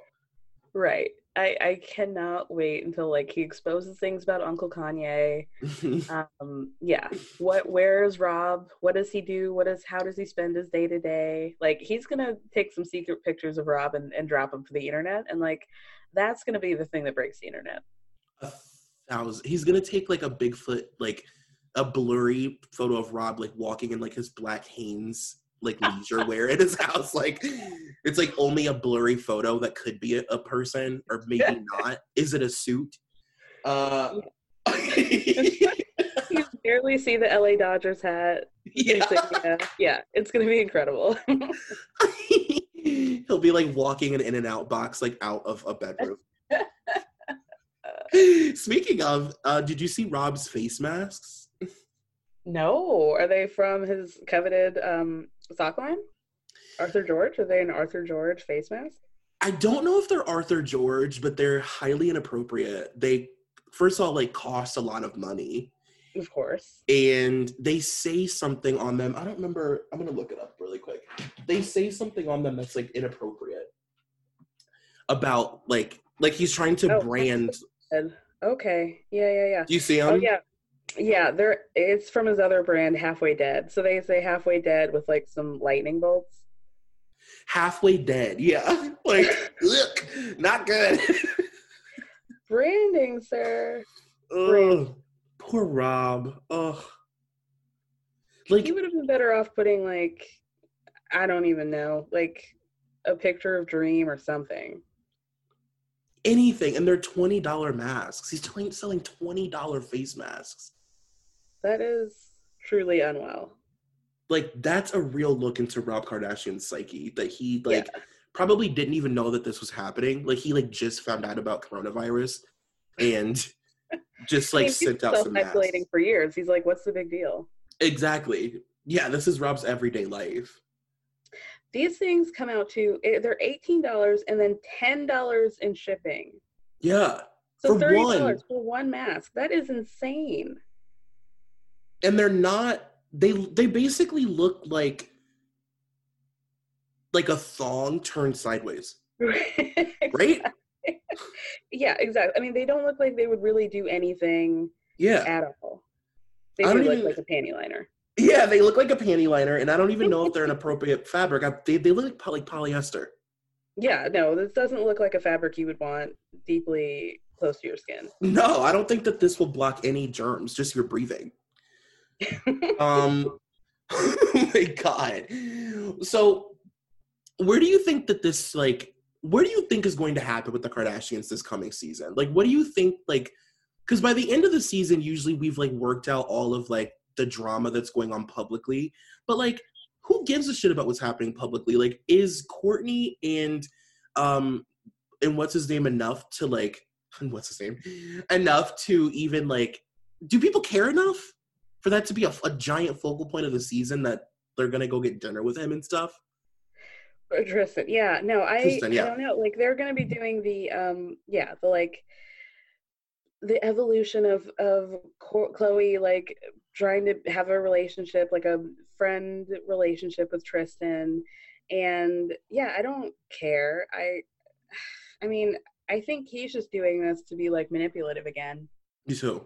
And I got in a lot of trouble for saying this on another podcast, but it's true. Tristan is manipulative, and Yep. he's only doing these things because he. And I compared him to homeboy from Southern Charm, the one who got in trouble. What is his name? Fuck. What is his name? Thomas. Oh my God, Travis. Yeah, Thomas Ravenel. Yes. Yeah. In that, they're very similar in that, like, Thomas is going back to Catherine in the same way that Tristan is going back to Chloe, because they've completely ruined their reputations, and no woman that they would be willing to cheat on these women with are going to go back to them again. So they're going back to the ones that, you know, were in love with them initially because they don't have any other options. Like, that's just the truth. And, like, I wish Chloe would see that. Yeah, I agree. I actually think it's really weird that people wouldn't look at him and think he's manipulative. Like, even him showing up to that dinner, it was like, well, I mean, he obviously knew going to that dinner that he was going to, like, charm the fucking boots off everybody. Like, you know, he's like, just that guy. Yeah, and it's like, he knew Lala was going to be there, and, like, you know, she has a very storied history with her man cheating on her. So, you know, she was going to be, like, sympathetic to the whole thing. And it was just, like, so, like, you know that he doesn't like Kim. You know deep down he does not like Kim. He hates her probably. And so to, like, go in that room and, like, be nice to her is only going to serve him at the end of the day. Yeah, absolutely. Yeah. He hates her. And, like, I don't need to see that. And, like, honestly, like, I can't even imagine what storylines they have coming up, because what has happened? Like, nobody's had another kid. Yeah. They're not able to talk about Travis and Kylie breaking up, I'm sure. Yeah. Like, I literally don't know what they have coming down the line. I'm sorry, but Chloe and Tristan is not enough to for like a season's worth of, like, you know, this is not like the reveal of Caitlyn. You know what I mean? Like, this is like not what a season makes. Nobody cares. You have milked this storyline to fucking hell and back, and like, none of it's Jordan's gonna come back in the fold. Like, what do you guys exactly which I would give anything for. I would love it. I don't know. I mean, I could be wrong, and we could listen back to this in like 4 months and be like, oh my God, remember when we thought that they were done and then this happened? Like, fuck. You're right. But I really, really have my thing. I'm ready for things to pivot. Like, I'm just bored. I'm so bored with pop culture right now. And I'm not right now specifically because obviously we don't have pop culture, but like the things that we've been doing for the past few years, I'm just like, I'm ready for things to pivot away from the Kardashians and for like new things to happen. You know, I'm just sick of being in their grips. Yeah. I'm looking at the upcoming episode. Yeah. What are the themes of the episodes? So this week is going to be Chloe wrestles with whether or not to send daughter to Cleveland to visit Tristan. Okay. Scott and Chloe plan their next prank on Chris that are going to top all previous pranks. Thank you. The following week, Kim and Chloe are planning an epic surprise to celebrate Corey. Okay. Kim's helping an incarcerated man. Like, all right, but we saw that all before. Right. So it sounds like it's going to be a Chloe heavy season. Yeah, it's going to be a Chloe heavy season for sure, and a lot of wacky C-plot episodes. Like those little pranks that they do on Chris is like, ugh, save me. Please, cannot. Oh my gosh, you guys! Like, I can't. I can't take it. I can't take it. I feel like I've broken the Black Mirror hold. Like, I've like been like, oh, and then realized like, whoa, I've been watching this show for 10 years and never missed an episode. Whoa, what the hell? Because I'm also like freakishly loyal to it. It's weird. Yeah, I'm like that in the same way. Like, you know, like I'm like gritting my teeth watching Beverly Hills Housewives, but like I'm gonna be Yes, watching the premiere live, so for you know, sure. who's That's the real another deal?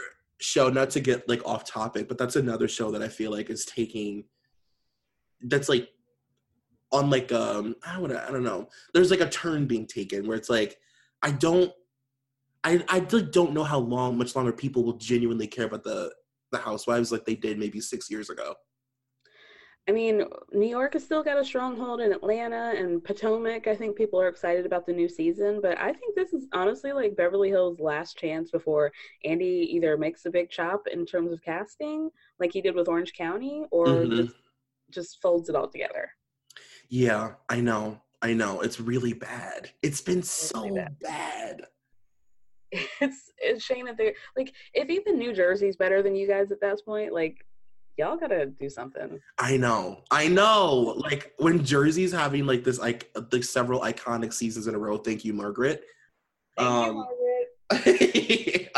thank you for saving the show that Teresa couldn't save that she thought she could. Your husband's in the pool. I mean, you can't beat that. You can't. My husband.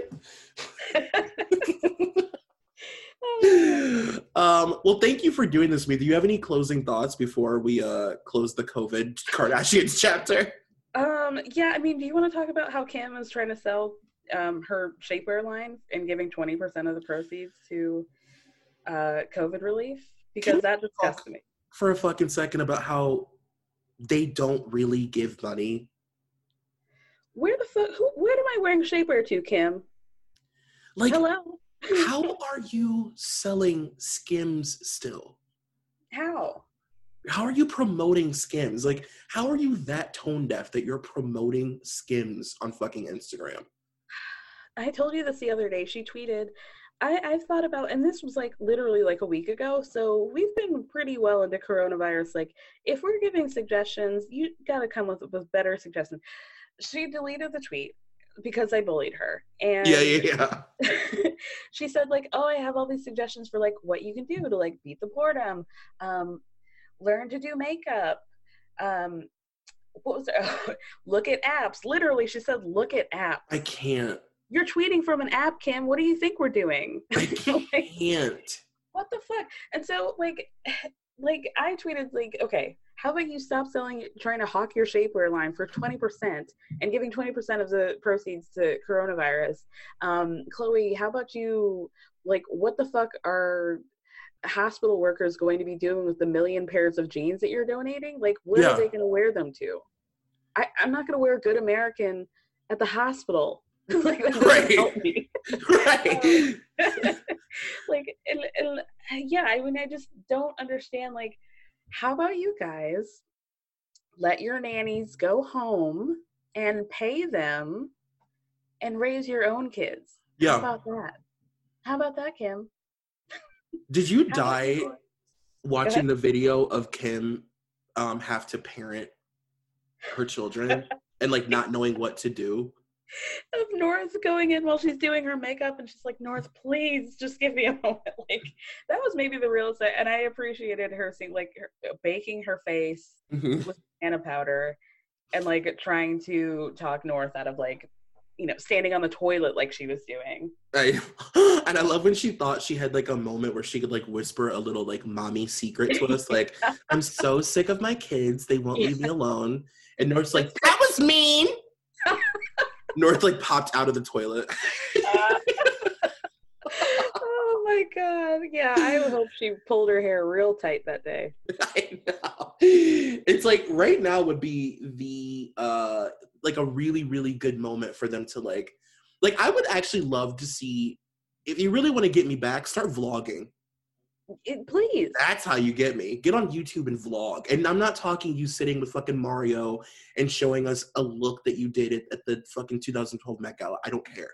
Vlog. And Chloe, why don't you tell the truth that Tristan's living with you? How about that? Yeah. How about we talk about that, Chloe? Like, that's what I would love. If the Kardashians started vlogging, I would literally start buying Skims. I'm not even kidding. We're gonna get a Chloe to our daughter video in like 10 months tops, and I want to see the whole, like, just do it now. Just do it now. She's gonna get pregnant. Oh, for sure. You can't have a Jamaican man in your house and not get pregnant. Like, come on. We're Are not you stupid. kidding me? Are you kidding me? Like, you know that, like, at night, especially because she can't leave, so she's, like, getting a little bit too day drunk and, like, getting fucked and being like, God damn it, fuck. Yes. Fuck, I fucked him. He probably wakes up and is like, oh God, here I'm in doggy style. Once again, how did we get here? Nobody's supposed to be here, you know? Damn it, get your dick out of my mouth. It's like, he's like dead asleep. You asshole. Just tell the truth. Like, yeah, she's like, oh, you know, Tristan comes by to watch True, and like, no, he doesn't. He comes out of the bedroom to go to True's bedroom. Like, yeah, stop playing with me. Tell the truth. Yeah. And it's like, it's also funny because I feel like the most private Kardashian in Kendall has potential to have like the best vlog channel. Like, of all the Kardashians, I would probably mostly want to watch Kendall vlog because I feel like she has the most fun life, but we don't get to see her do anything. Did you see that clip that went viral of her on Instagram Live with Justin and Hailey? I don't think so. It was just like a few days ago where Justin was like talking about how, you know, like basically like rich people shit, like, oh, you know, people have been saying things about how, like, you know, wealthy people are in their mansions and blah blah blah, and we work so hard, and like we shouldn't feel guilty about that, and you know, this, that, and the third, like we've worked so hard to get here. And Hailey and Kendall are like, it's like, oh, one of you worked hard, and that was Justin. Yeah. Like, yeah, for sure. Like, Hailey Baldwin, I don't know about that, but I'll give it to you, Justin. But yeah, I mean, people were really upset about them just being like, oh, you know, like we worked so hard to get where we are, and like we shouldn't feel bad about like having to quarantine in our gigantic 20,000 square foot mansions. I can't even it's like, honestly, I can't keep up with how many celebrities. It's like, I almost feel like I've quarantined from Instagram because it's so unenjoyable right now. It's so not fun to be on Instagram right now because it's like celebrities are ruining everything, and then they're all getting on YouTube. Stay off fucking YouTube. Let us have YouTube. Go away. And like the whole big conversation about like Drake and his house that like discussed SLS Las Vegas hotel of a home that he has in Toronto. It's like, I love Drake for better for worse. Like, I love him for the fact that he's corny as fuck, and I love him as a rapper. Like, I don't make apologies about that, but I felt like seeing that 30,000 square foot home and like how disgusting it was, like, really made me feel some type of way. Yeah, like, we are going to, like, there is a thing happening right now with celebrity where like it's never been so uncertain. And again, this is like stuff that I just talked about for people listening, but it's never been so unclear as to like how it will shake out. Like, what will celebrity look like when this is over? Because the entire celebrity cycle has ended. Like, they can't go on press tours. They can't do anything. They only can get on Instagram non-stop. It's crazy. I mean, the day celebrity ended for me, it was like the day the music died, was when we saw Camila and Shawn Mendes like walking like the Dawn of the Dead very slowly on the sidewalk. Have you seen that? Of course, I talked about it too. I'm obsessed. I mean, they're literally like my new like Moby Dick. I think it was Carrie O'Donnell on Twitter who said that they look like the couple that you did blow with the night before, and they tried to talk you into a threesome. The next day, it's like so awkward. Oh my God, yes, like they are. But it's hilarious though, because you still see publications. Okay, this is the thing that's really interesting. Actually, I'm happy that you're here because now I can like bounce these things off of you that I've just been like rattling to myself for an hour. Yeah. So I think it's really interesting that now, like, they have no choice but to be very. It's like the only thing they can do is walk up their street, right? All they can do is walk up and down their block with those cups, right? And anybody standing there can take a video of them walking Right. slowly to be photographed. Like, it's really visible in a way that's like never really been, you know, they're not like walking out of the coffee bean. They're walking up and down a driveway. Right. And it's crazy looking. But then the craziest thing about it is that you'll still see, you know, People Magazine and Cosmo and the Daily Mail being like, you know, the lovebirds were walking up the street with their coffee cups and like shared a little smooch. It's like, how dare you insult the public and write about this as if they like this loving couple was like, do you know what I'm trying to say? Mm-hmm. It's really showing everybody's cards, like the publications that are willing to like report this bullshit. Absolutely. Yeah, it's horrendous. Like, it is so crazy to me that they are still being reported on as a couple. The nerve. Yeah, this is what I want to see. Like, I want to see the cracks begin to show. Like, if you're gonna go on Instagram Live, go on Instagram Live when you find out that your partner has been cheating on you and that you got COVID because of them. That's what I want. Exactly. Really show us something. Right. So, yeah, I'm here for it. I'm here for, you know, the inevitable moment when, you know, Justin just goes off on Haley, Mm-hmm. and she's got to like go to Instagram and be like, somebody please save me. Yeah. At Kendall Jenner. These are the moments that I want to see. And like, don't go live until that happens. Don't do it. Yeah. I don't. Thank you so much, Jessie Smollett. Like, the way that you strum that ukulele is amazing. But like, do it in the mirror. I don't need you to film your. I don't care. I don't care. Like, enough. Thank you so much, Seth Meyers. Your living room is amazing. Enough. I don't care. You don't need to see Josh Gad crying. Oh my God. Like, throw me off a bridge before you do that again. I feel like I don't even see my friends on like my friends' stories anymore, because all I see is like, you know, this celebrity's live with this person, like this celebrity's live with this person. Emma Roberts is live with fucking Gary Busey. Like, what is happening? I don't. The only person that I find that I'm enjoying is Ramona Singer, and that's just because I like that she's just so unhinged. Like, on Easter, I think it was maybe the day before Easter, like she's been spending a month with Mario and Avery. Oh, I know. I love that. I love that. And on Easter, the day before, she posted a whole video of her like on the beach, genuinely upset because she couldn't be around the ones she loved. She literally said that. You've been with your family for a month. Who are these people that you like?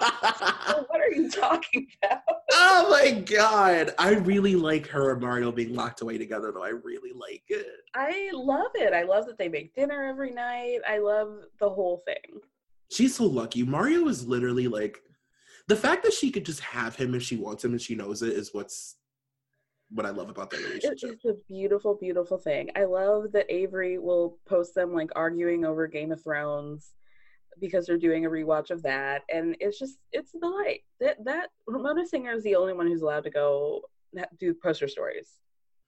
I'm actually really okay with that. Thank you. I really am. Honestly, most of the housewives have like ironically not really been a problem for me on Instagram. Like, because they're all like business as usual, you know? It's right. The people who are now feeling like they need to infiltrate a space that they don't normally like YouTube is such a good example, because it's like everybody now feels like they need a YouTube channel. You don't.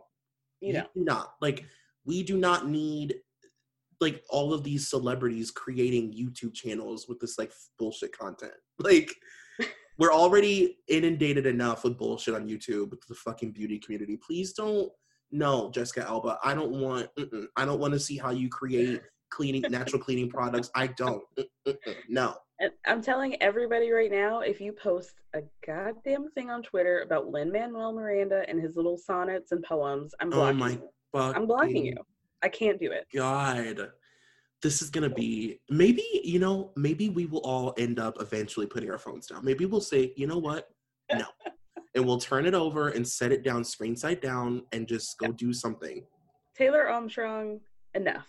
Okay? Oh my God. Enough. God. Okay. Well, do you have any official closing Kardashian or celebrity quarantine thoughts that you want to get off your chest before we end? No, I want to shout out to Kylie for donating $1 million, and that's it. Yeah. That's it. I second that. Yeah. Well, Kara, thank you so much for doing this. Tell people where they can find you and your podcast and stuff. Oh, thank you so much. You can find me. My podcast is called Everyone's Business But Mine. So you can find that everywhere. You can follow me on Instagram at Everyone's Business But Mine. During COVID, I'm going to be doing pop culture nuggets of the day. So just random things in pop culture over the years that come to my mind. So if you're interested in that, I would head over to that Instagram. Every one of your pop culture nuggets of the day sends me on like a crazy YouTube. Like I like look at it and then immediately click over to YouTube and just like get stuck in my phone for an hour and a half. Like fuck. I got one that's like in transit. UMG blocked it. It was a clip of Amy Winehouse about to get her Grammy, and she like couldn't go to America because yes, I love that clip. And they're doing it, and they're announcing like the nominees, and Justin Timberlake was like nominated for What Goes Around Comes Around, and she looks at the camera and was like, "What goes around comes around, is that the name of it?" And she's just like disgusted. Justin Timberlake, and it's so funny. Oh God, I miss Amy. Winehouse forever. God, she was so fucking funny and sharp and like quippy. So funny. Like she just could not hide her disgust over his work, and like I know that you would really vibe with that. So. Yes. Oh my God. Well, you could just like I haven't watched that in a long time, so if you could just message it to me, that'd be really greatly appreciated. I'm on it as soon as I'm done. Kara, I love you. Stay safe. Love you. You as well. All right. Bye. Bye. Thank you for listening to Dunzo. This podcast is a part of the Solid Listen Network. Please take a moment to rate, review, and subscribe if you haven't already. Also be sure to check out our Patreon at patreon.com/solidlisten for exclusive content. You can follow me on Twitter at Troy McGee, and you can follow the podcast on all forms of social media at DunzoPod. That's DUNZO. Thank you to executive producer Molly McAleer and coordinating producer Nicole Matthew.